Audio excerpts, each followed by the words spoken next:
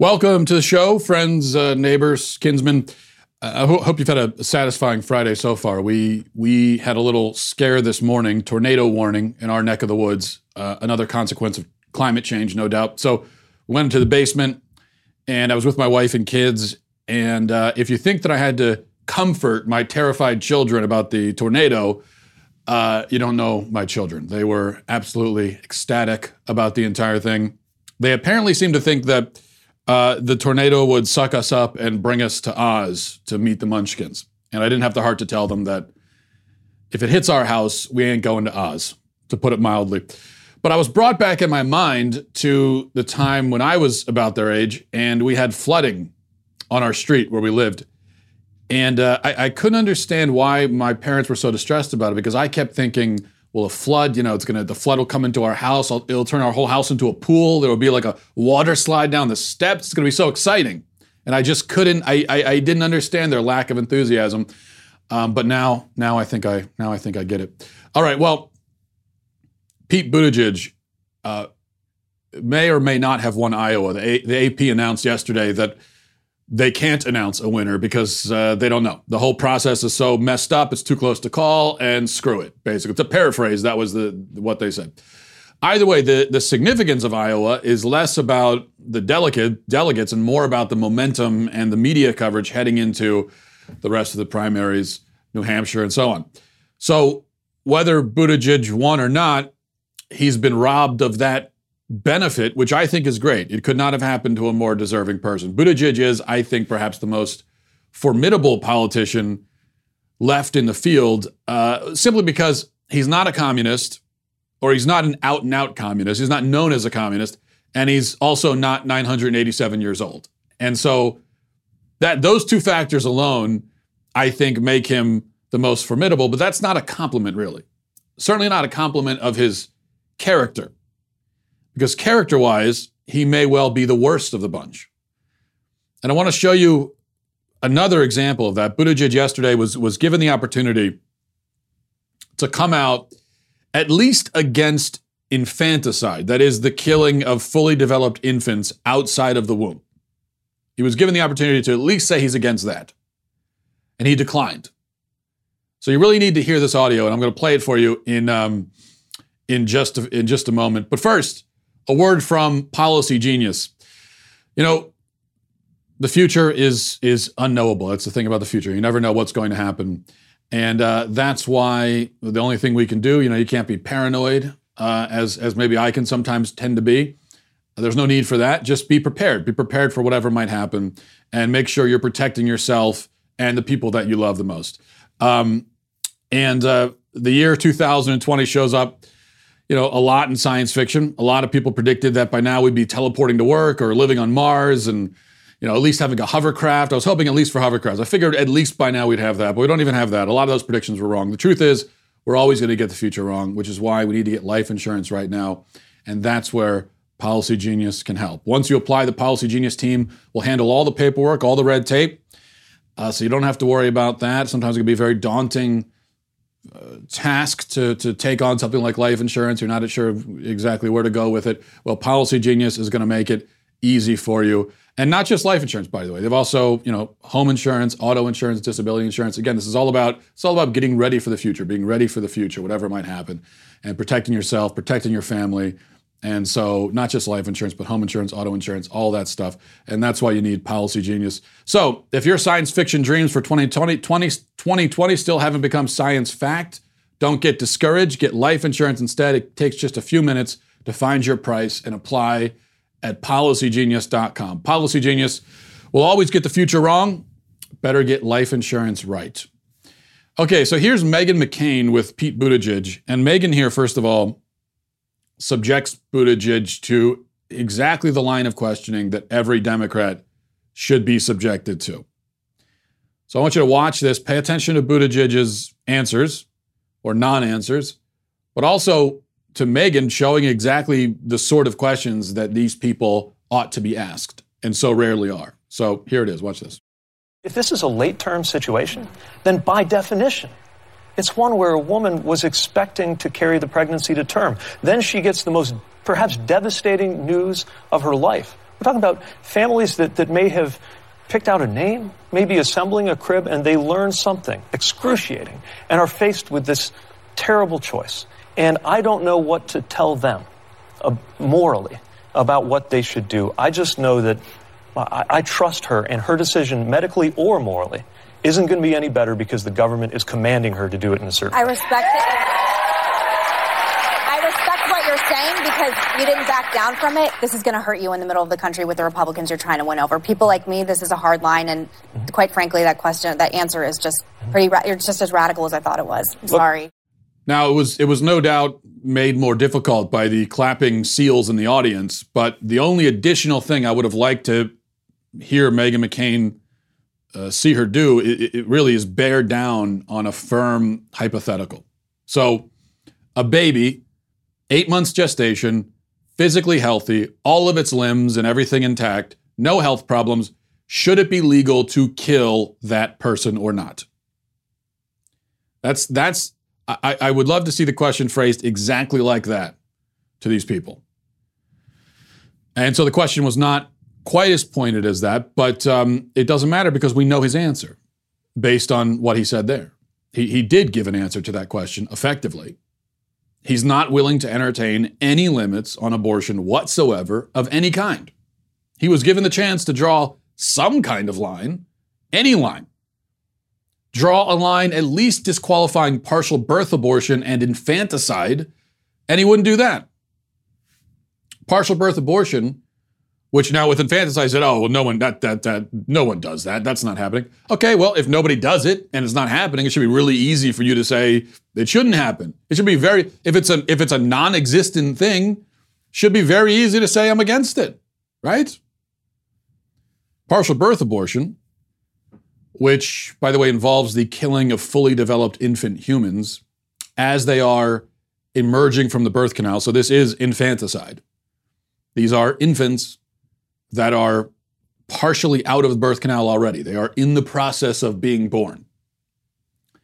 And they're killed with an incision in the back of the skull, and then a tube is inserted into that incision, and their brains are sucked out of their heads while they're still alive. That's how it works. And that, quote, procedure has been done in this country. Thousands of times, actually. That's what she was asking about, and Buttigieg wouldn't even come out against that. Now, by the way, as we talked about yesterday, this dodge of, well, no woman would choose this unless there's a serious medical problem, that dodge is nonsense. It's not true. It's a lie. You can look up the figures yourself. Look up the figures in pro-abortion sources if you want.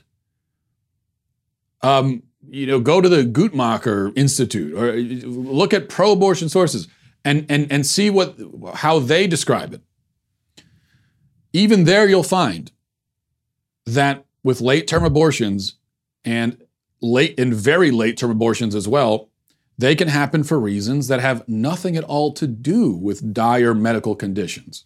That's a fact. And which is why what you'll find when the pro-abortion side talks about abortions for health reasons or abortions for the health of the mother, when they talk about that for the health of the mother, and then you really get into defining what they mean by that, what do you mean by health? Well, what they mean is physical health, yes, which again, there has never been and could never be an abortion conducted in order to protect the physical health of the mother. So that's a non-existent category. But physical health, but they also mean emotional health, psychological health, spiritual health, financial health. All of that is put into it. And a great many of these late-term abortions, 5,000 every single year, are done not for physical health reasons, but financial health, emotional health, that sort of thing. Okay, but putting that aside, whatever the reason for this, quote, procedure, it is obviously always and in every case immoral to suck the brains out of an infant's head. That's not something I should have to say, but I do.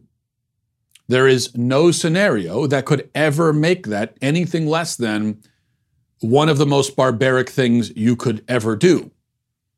I mean, if you want to talk about the most barbaric and wicked things a single human can do to another single human, I think this is at the very, very close to the top of that list, if not at the very top. We are now in the realm morally of things like child rape and cannibalism. Okay, we've now made it up there, or I should say down there to that level. The worst things imaginable. You have to put partial birth abortion into that category. And even this Buttigieg won't condemn. He's a coward, a liar, a fraud, a sad, pathetic little man. That's what he is. I know he likes to present himself like some sort of war hero, but he is a coward. If you won't come out and at least say, no, we should not be stabbing infants in the skull and debraining them while they're still alive, if you cannot even say that, if you're not willing to even say that, then you are the lowest, most contemptible sort of person. And that's Buttigieg, and not just him, that's all the rest of them too in the Democratic field, because you would get the same answer from all the rest of them. My point here, though, is if he has the reputation of being one of the more reasonable ones or one of the more moderate ones or one of the, at least he's got good character or something, no.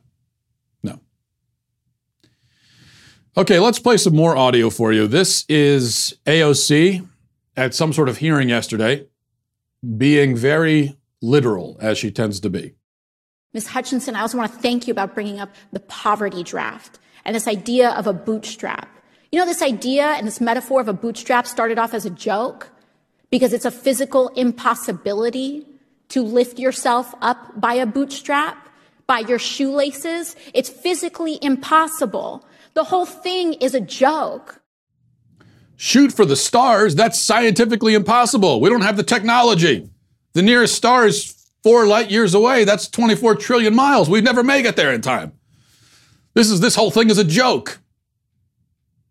Which actually, I have to admit, when I see those inspirational posters, like every guidance counselor's office at every school in America has one that says, shoot for the moon, even if you miss, you'll be among the stars.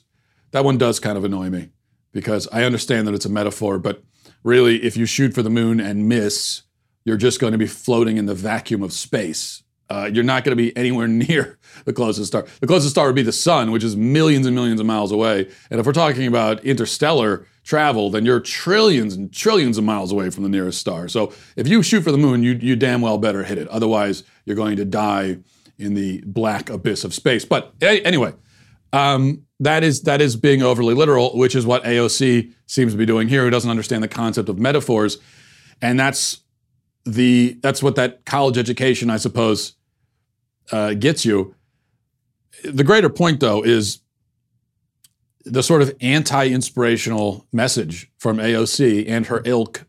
She's saying not just that pulling yourself up by the bootstraps is physically impossible, which she's right about, but that's not really the point. She's also saying that a person trying to get ahead in life on their own, without the government, may as well be defying the laws of physics, because that's how impossible it is. But think about who this is coming from. This is coming from a woman who is today one of the most influential and powerful members of Congress, God help us, and yet just a few years ago was a bartender. She went from bartender to congresswoman. Okay, she actually is an example of pulling yourself up by the bootstraps, and credit to her for that. I respect that aspect of her story. Now, she's college educated. She's had a lot of privileges in life, it seems like. But even so, to go from being a bartender to being in Congress, that's quite an achievement. And I give her credit for that. But it's hard for me to give her credit for that, because then she gets there to this successful point and she turns around and tells other people they can't do it. And that's what I hate about these socialists, the ones on the national stage, because they're all successful. They've made something of themselves. To their credit, they've used the free market system. They've used our freedoms to their advantage. Fine, good for them. And yet now they turn around and say to everybody else, you can't do it. It's impossible. rather than using themselves as an example and saying, no, you can do it. This is very possible to do. Doesn't mean that you're not going to need help. Yes, every successful person has had some kind of help. But we still live in a country where you are uniquely able, where where there is the unique ability to go from the very bottom to the very top. It's not true for everybody. We talked about this a couple weeks ago. That we don't want to overplay that hand and act like everybody who's at the bottom could easily go up to the top. It's not easy, number one, and there can be circumstances that make it basically impossible. So that's true. But to take this position, which AOC has taken, and the other socialists, that climbing the ladder is impossible in principle, that's some sort of myth, even while they themselves have done it, is pretty shameful. Okay, speaking of college educations, David Hogg, you remember him, is in Harvard now. And it's been really quite fascinating to watch this kid get brainwashed in real time. Disturbing, also fascinating. Now, he went into college a liberal, clearly, but we can see the university system taking his mind, his susceptible mind, and molding it and shaping it and deforming it and misshaping it. We could see this happening. So, for example, he tweeted a couple of days ago, this tweet that went kind of viral. It says, "A majority of the people that live in the United States are the descendants of illegal colonizers that committed a mass genocide." Now, this is, of course, exactly the kind of thing that kids learn in college today. And I saw someone on Twitter say that this is exactly what parents worry, that when their kids come home from college, they're going to come home saying stuff like this. This is basically every parent's nightmare, that their kids are going to go to college and come back saying crap like this. And that's what's happened with him. So, but it is what kids learn in college. It's exactly what you expect a Harvard student to start saying in his first year. And so Hogg has fulfilled that stereotype rather beautifully. The problem, though, of course, is that it's nonsense. First of all, European settlers may have been colonizers. They may have been unwelcome colonizers. They may have been disliked colonizers. You could say that their colonization was unfortunate, if you want. You could describe it any of those ways, if that's your opinion. But what you can't say is that it was illegal. That would be an incorrect statement. That's not just an opinion, that's incorrect. The word illegal means something. They weren't illegal because the United States at the time was not a country. So this goes for all the people that say our ancestors were illegal immigrants. Everybody is any white American is the descendant of illegal immigrants. That's not true. That's simply not true. America at the time, North America, was a landmass very sparsely populated by a collection of disconnected tribes. Very sparsely populated. You think right now in the United States, we've got 330 million people, not counting the illegals. The actual illegals. So we got 330 million, give or take, in the United States. Back before this land was settled by the Europeans, there were, across the entire North American continent, there were a few million spread out all across those millions of square miles. Okay. So that's what it was. To call them illegal makes no sense. It's inaccurate. Illegal implies that there were laws being broken. And laws being broken require some sort of central government of some kind making those laws, which there wasn't. Now, if you come into the United States now, without going through our standard immigration process, you're coming in illegally because you're breaking our laws that are in place. If you do that in Mexico, you're going into Mexico illegally because they have laws in place. China, same thing. All of these established countries. If you go into those countries and settle there without going through the established process, you're breaking their laws. Here's my question. The colonizers that came here, the European settlers, What law were they breaking? That's all you have to answer. If you say they were illegal immigrants, okay, what law were they breaking? Show me the law. Pull out whatever law book was and show me the chapter and verse. I could do that with our immigration laws today. The entire North American landmass was not owned collectively by these tribes. And in fact, the idea that as the world population grows and technology develops, that the entire North American continent we would just leave alone? Nobody would come here? Leave it to the 2 or 3 million people living there? No one else gets to come? Doesn't make any sense. And the second point, of course, is that when you say a majority of the people living in the United States are descendants of illegal colonizers, committed mass genocide, and so on, leaving aside the fact that the word illegal doesn't make any sense here, the general sentiment that he's trying to express would apply to pretty much everybody on Earth, pretty much everybody in the entire world. And this is something that I'm always trying to explain, especially to those on the left who don't seem to understand it, that the Europeans were not unique in colonizing. They were not unique in building empires. They were not unique in slavery, not by a long shot. None of that was unique. Empires across the world function that way. And anywhere in the world where you go, where there are lines drawn, this country, that country, there's a line. That line has been fought over. And we're not talking pillow fights.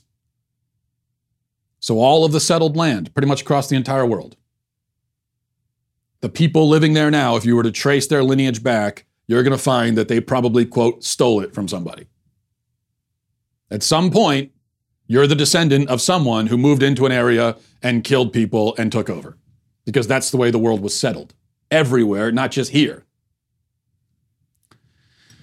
Now, the responses you often hear to that, number one, the first response is, that might be true, but, it's not might be, it is true. That might be true, but that's no excuse for the Europeans. Yeah, it's not an excuse. But that does mean that if we're having conversations about ancestral sins, if we're having conversations about the terrible things that people did hundreds of years ago, the conversation shouldn't solely and only be focused on white Europeans. That's what it means. Yeah, we can have that conversation. We could say wherever they did commit genocide, that was a terrible thing. Wherever they did steal land, it was bad. They shouldn't have done that. Fine. I agreed. Once we've established that, and I think we have established it, can we talk about the rest of the world? It's like if we're discussing slavery. Slavery in North America was a horrible, disgraceful evil. Of course. And I think we've pretty well established that. I think everyone agrees. I've never met anybody who would disagree with that. And if I did meet them, I would assume that they're psychotic. But if we're gonna have slavery, can we at some point discuss the fact that it existed everywhere else on the globe? I mean, if we're gonna talk about the history of slavery, why would that discussion only be focused on this part of the world where we live now and only go back a few hundred years? There is a larger picture here, a larger context that we could look at and discuss. I think that's a reasonable thing for someone to point out. So that's the first dodge. The second dodge is to say, yes, of course there was empire building across the world. Of course there was slavery across the world, but the Europeans were unique in the way that they industrialized it, especially slavery, and in the way that they traveled across the entire world to far-reaching corners of the world and colonized even there. Other empires didn't do that. That's sort of basically true. But what do you think? What stopped, say, Genghis Khan from conquering more land than he did? Was it ethical qualms? Did he say, I don't want to go any further than this. This is enough, guys. I don't want to go. And no, it was logistical. It was a matter of logistics. It's just he wasn't capable of going further than he did. It wasn't ethical qualms. So if other empires in history didn't colonize to the extent that the Europeans did, It's not because they figured, hey, let's calm down, fellas. This is enough. It wasn't ethics that stopped them. It was the force of history that stopped them. It was a lack of ability that stopped them. It was a lack of technology that stopped them. The Aztecs, enslaving all of their neighboring tribes, harvesting their neighboring tribes for human sacrifices, coming in and taking women and children, ripping their hearts out, feasting on their limbs, rolling their de-limbed bodies down the steps of the temple in these barbaric, satanic ceremonies. Okay, yes, they did that, but the Aztecs weren't getting in ships and going up and trying to invade Europe or Africa. Why not? Is it because they could have, but they decided not to because they figured that'd be taking it too far? No, it's just because they didn't have the interest, they didn't have the ability, they didn't have the technology, they didn't have the drive to do that. They didn't have the interest in going and discovering other far-reaching lands. That's what stopped them. The main focus for the Aztecs was they felt they had to continue to offer blood sacrifices to their gods. And that was the entire focus of their civilization. You had the right in the middle of the Aztec capital, you had the temple there, and this was literally the focus. And so from their perspective, why would they get in ships and go somewhere else? This is a matter of efficiency. We need to keep the gods satiated with more blood. To spend time and treasure going off across an unknown sea to an unknown destination, there's no reason to do that. That would actually have interfered with their ability to continue killing and ripping out hearts and feeding those sacrifices to their imaginary gods. So that's what stopped them. And you find similar situations in other empires across the world. So I feel like if we're going to have these conversations about the history of slavery and the history of empire building, at some point, maybe, perhaps, especially in university systems, maybe we extend we widen the lens a little bit and realize that there's the world does not begin and end with the United States. There's a whole greater picture out there that we could look at. All right, let's go to emails. mattwalshshow@gmail.com, mattwalshshow@gmail.com. This is from Aaron, says, huge fan of the show. Love the way you think, even if we don't always agree. Logic is important, and it seems less and less people use it, and it's what makes your podcast so compelling. That being said, I'm interested in your thoughts on the simulation argument. It's based on only three paths humanity can take. 1, humanity is never able to create a simulation. 2, humanity has the ability to create the simulation, but for some reason decides against it. 3, humanity creates a simulation, and if 3 is true, the probability is that we are in a simulation. Curious on your thoughts. If you don't know a lot about the argument, you can listen to Joe Rogan and Nick Bostrom discuss it on episode 1350, but I warn you, part of this podcast is painful because Rogan doesn't grasp it. Thanks for your podcast. Well, I'm not sure that I grasp it either. So when you say simulation, you mean that we're all living in the Matrix, essentially? Or that we're in a Sims game and we're the Sims? I'm familiar with that hypothetical or thought experiment. I'm not familiar with the formal argument that you've laid out there, so I'd have to look into it, I guess. Here are my general thoughts. First of all, it's so important to distinguish, and this is a principle that I think applies far beyond this particular discussion. It is so important to distinguish between possibility and probability. And people rarely do this in these kinds of discussions. Is it possible that we're living in a virtual world and we are all virtual girls, to paraphrase Madonna? Yes, it's possible. I must say it's possible because it's not logically impossible. And anything that isn't logically impossible is therefore logically possible. It's possible that Superman exists. It's possible that there are large pink dragons living on the moon. It's possible that a real Nigerian prince will actually email me tomorrow and really offer me $20 million. These things are possible. But is there any compelling reason to think that they're actually true? Well, no. It's definitely possible that the pink dragons live on the moon. Nobody can say that's impossible. Is there any reason to think they do? No, there's no evidence for it.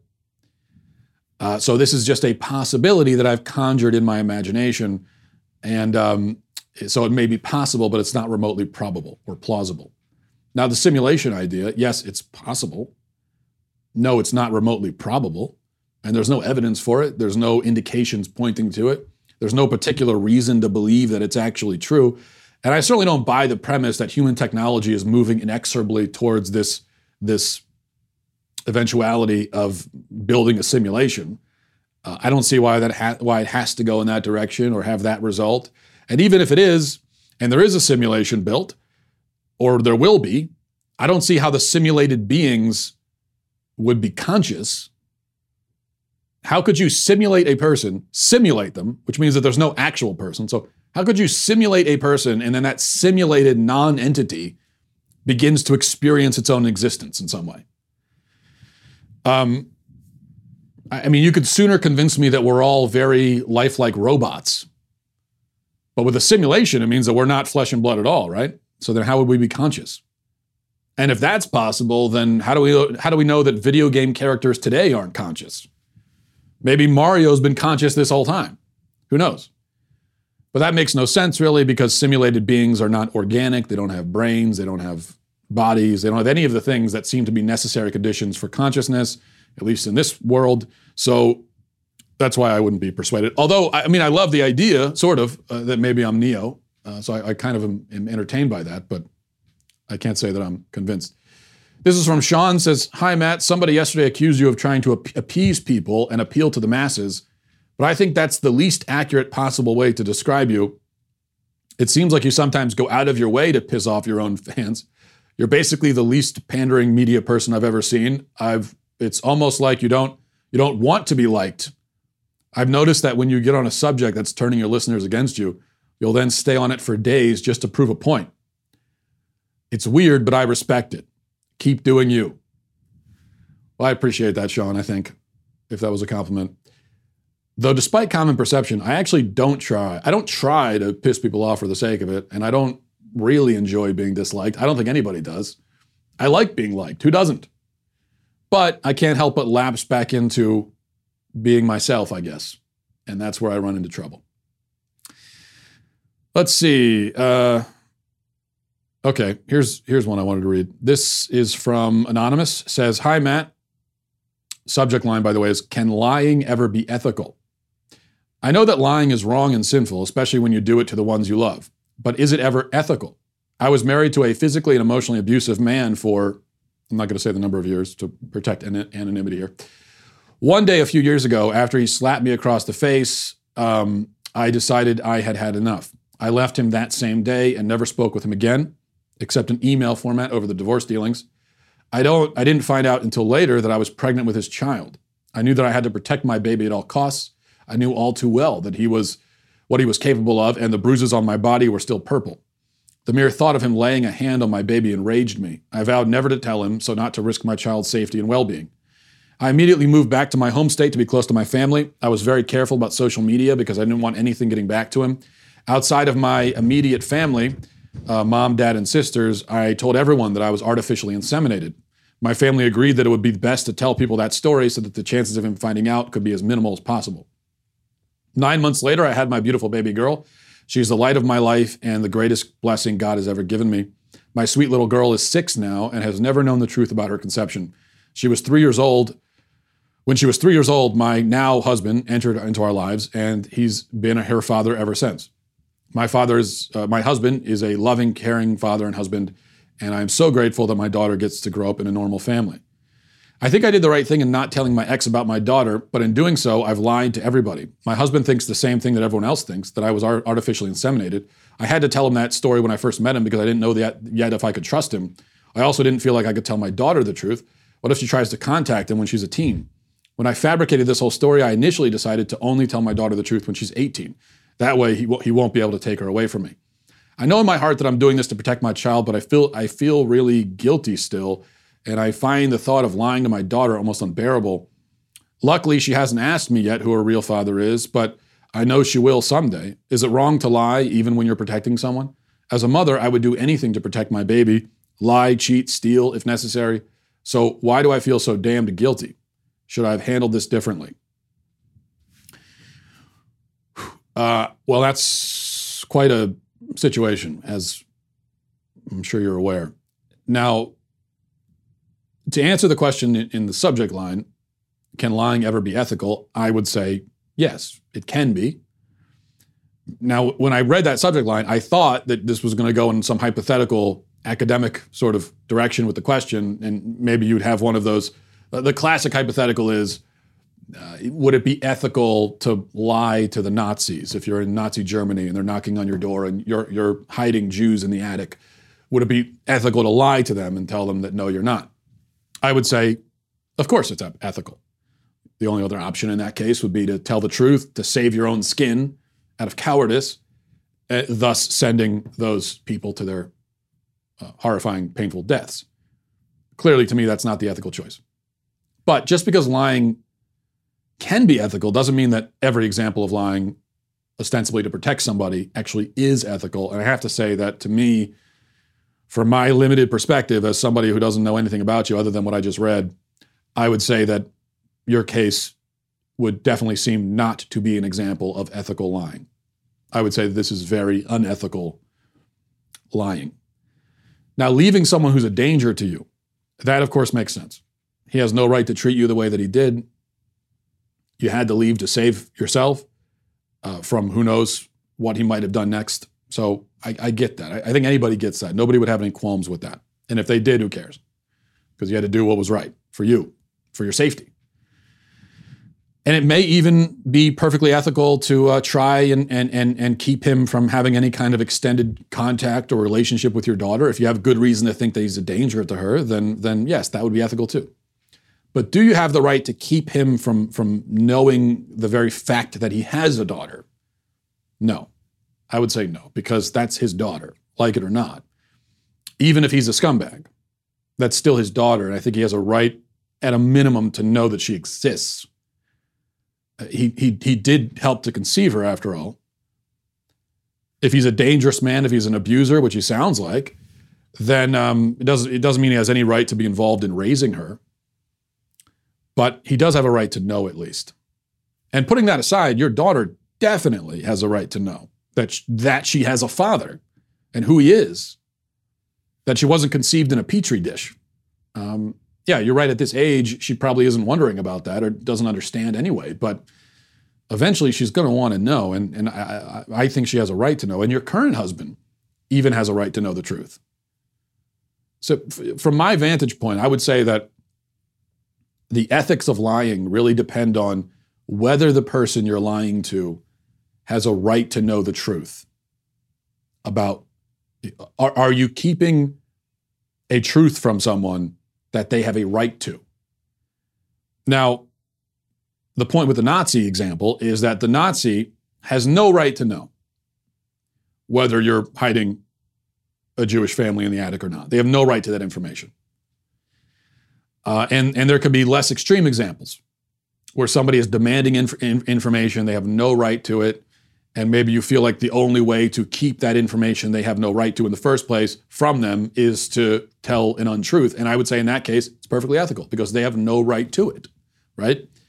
But in this case, there's information here, there's a truth that people in your life have a right to. You don't own that truth. Your daughter has a right to know who her father is. Her father has a right to know that he has a daughter and who she is. Your current husband has a right to know, I think, as well.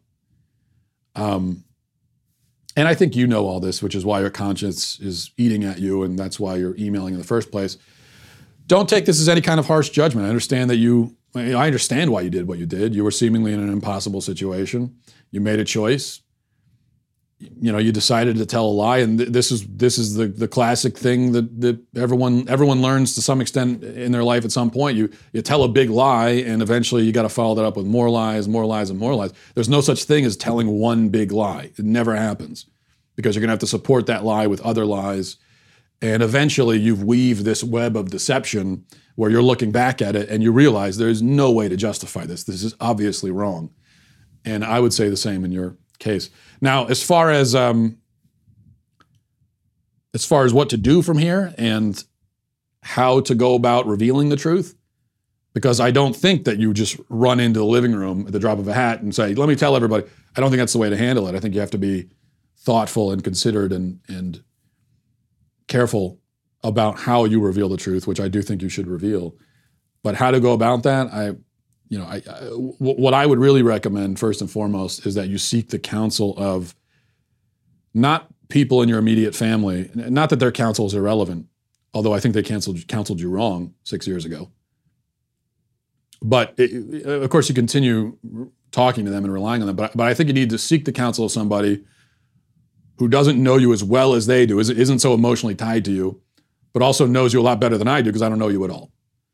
So, I don't know if you go to a church, if there's a pastor you could talk to, I would seek the counsel of someone who knows you and who you can sit down with face to face, but isn't so emotionally invested in it, and talk to them about how should you that you're in the wrong here. It sounds to me like you're in the wrong.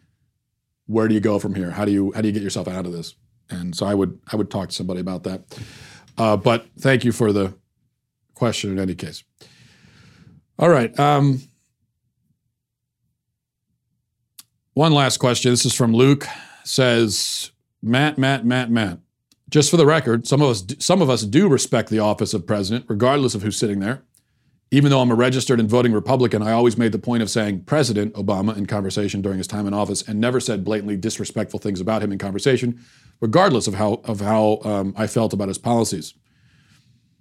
Side note, I know you won't read this on air because you only read stuff you can argue with, and you won't be able to argue with this, so feel free to stop reading at this point, you coward. A short precursor. You are my second favorite person on the Daily Wire lineup, right behind Ben. You coward, you're my second favorite person. So I normally agree with you. I would say 85% of the time we align, but when we don't, I can respect and understand your reasoning. At least I could until now. You gave a few reasons as to why we would have no reason not to respect the office of a politician. You gave a few reasons as to why we would have no reason not to respect the office of hold on a second. I gotta work through this sentence. You gave a few reasons as to why we would have no reason not to respect the office of a politician. We would have no reason not to respect. So we would have a reason to respect. But I was saying that we don't. Okay. Anyway, I'll charge forward. First was that it's not the office of a monarch. Now, you did not explicitly say that one should respect a monarch, but it was heavily implied, if not for the simple reason that why else would you even pose this as a reason unless you implied that a monarch is to be respected?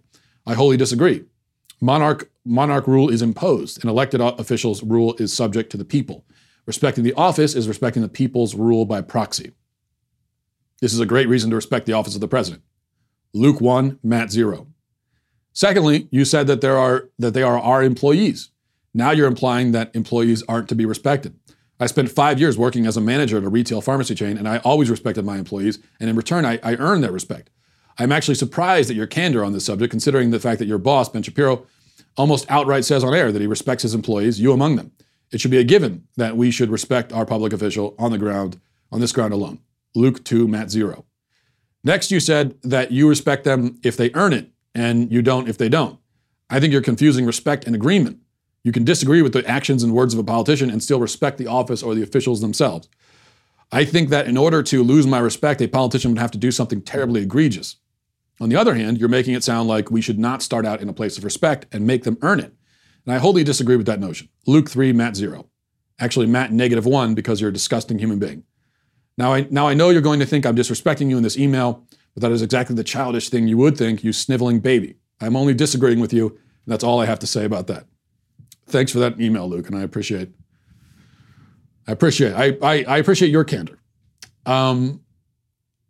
But I'll have to maintain my original position, which is, and my first point with, we say respect the office. My first question is, what actually does that really mean? I understand it's a phrase, it's a slogan, it's a nice thing to say, but on a day-to-day basis, what do you mean respect the office? How do you respect an office abstractly? In the abstract, I understand how to respect the person, okay? I don't really understand how to respect an abstract office. So you're going to have to explain what that means exactly. So I'm not sure I get it. Secondly, I go back to what I said, that with politicians, I think in America, one of the things that sets us apart, or should set us apart from other places in the world, from almost every other place in the world, is that we do not, we certainly don't worship, we don't adore our politicians. We are very skeptical of them. We are very open. I guess what I'm saying, this is how it should be, because especially in recent times, it hasn't actually been this way. That's a problem. But the way it should be, the way the system was originally set up, is that we are skeptical, we are critical, we're not supposed to fall into cults of personality. With our politicians, we look at them, they are our employees, and we say, do your job. If you don't do it, we're going to fire you. And, we're not going to bow down before you. If you want us to respect you, you have to earn it. That's my essential point. Politicians should earn our respect. And if there is a politician who is not respectable because they're corrupt and they're a liar and they're not doing their job and they're not representing the interests of the people, okay. Even if it's not the president, let's say it's a congressman, and there are plenty of congressmen out there like this, and congresswomen.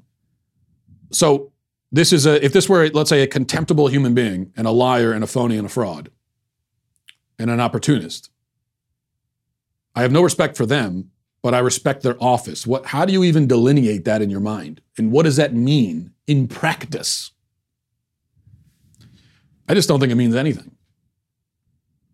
I think it's a very simple concept. Earn my respect. Do I go in immediately not respecting politicians? No, I'm sort of neutral. I have no feelings about them. Show me. Show me what you can do. Prove it. That's my approach. This is why I've so often said we shouldn't be fans of politicians, any politician. We could be supporters, but our support should be very conditional and very tentative. In sports, we don't like fair weather fans. I get that, but with politics, we shouldn't be fans at all, but we should be fair weather supporters. As in, I'm supporting you now because I to some extent, I believe that you have the character for the job, that you have the integrity for the job. I support your policies, and so I support you. But if it's revealed that you have bad character, and if you don't follow through on your promises in terms of policies, then that's gone. I don't support you anymore. Why would I? What am I supporting? I never supported you because I love your smile. I supported you for what you were going to bring to the table. If you don't bring that to the table, like you promised, then I'm going to kick you out of the dinner party. That's the way it should go. So, unfortunately, Luke, I still think you lose this conversation. But thanks again for the email. And I guess we'll leave it there for the weekend. Have a great weekend, everybody. And I remind you again that my book, Church of Cowards, has gone on sale. Pre-sale comes out February 25th. But please go on Amazon and pre-order. Pre-order one for yourself and your friends, for your whole church. I won't stop you from doing that. And look out for that on February 25th. All right, that's it. Godspeed. If you enjoyed this episode, don't forget to subscribe. And if you want to help spread the word, please give us a 5-star review and tell your friends to subscribe as well. We're available on Apple Podcasts, Spotify, wherever you listen to podcasts. Also, be sure to check out the other Daily Wire podcasts, including The Ben Shapiro Show, Michael Knowles Show, and The Andrew Klavan Show. Thanks for listening. The Matt Walsh Show is produced by Sean Hampton, executive producer Jeremy Boring, senior producer Jonathan Hay, supervising producer Mathis Glover, supervising producer Robert Sterling, technical producer Austin Stevens, editor Donovan Fowler, audio mixer Robin Fenderson. The Matt Walsh Show is a Daily Wire production, copyright Daily Wire 2020. If you prefer facts over feelings, aren't offended by the brutal truth, and you can still laugh at the insanity filling our national news cycle, well, tune in to The Ben Shapiro Show. We'll get a whole lot of that and much more. See you there.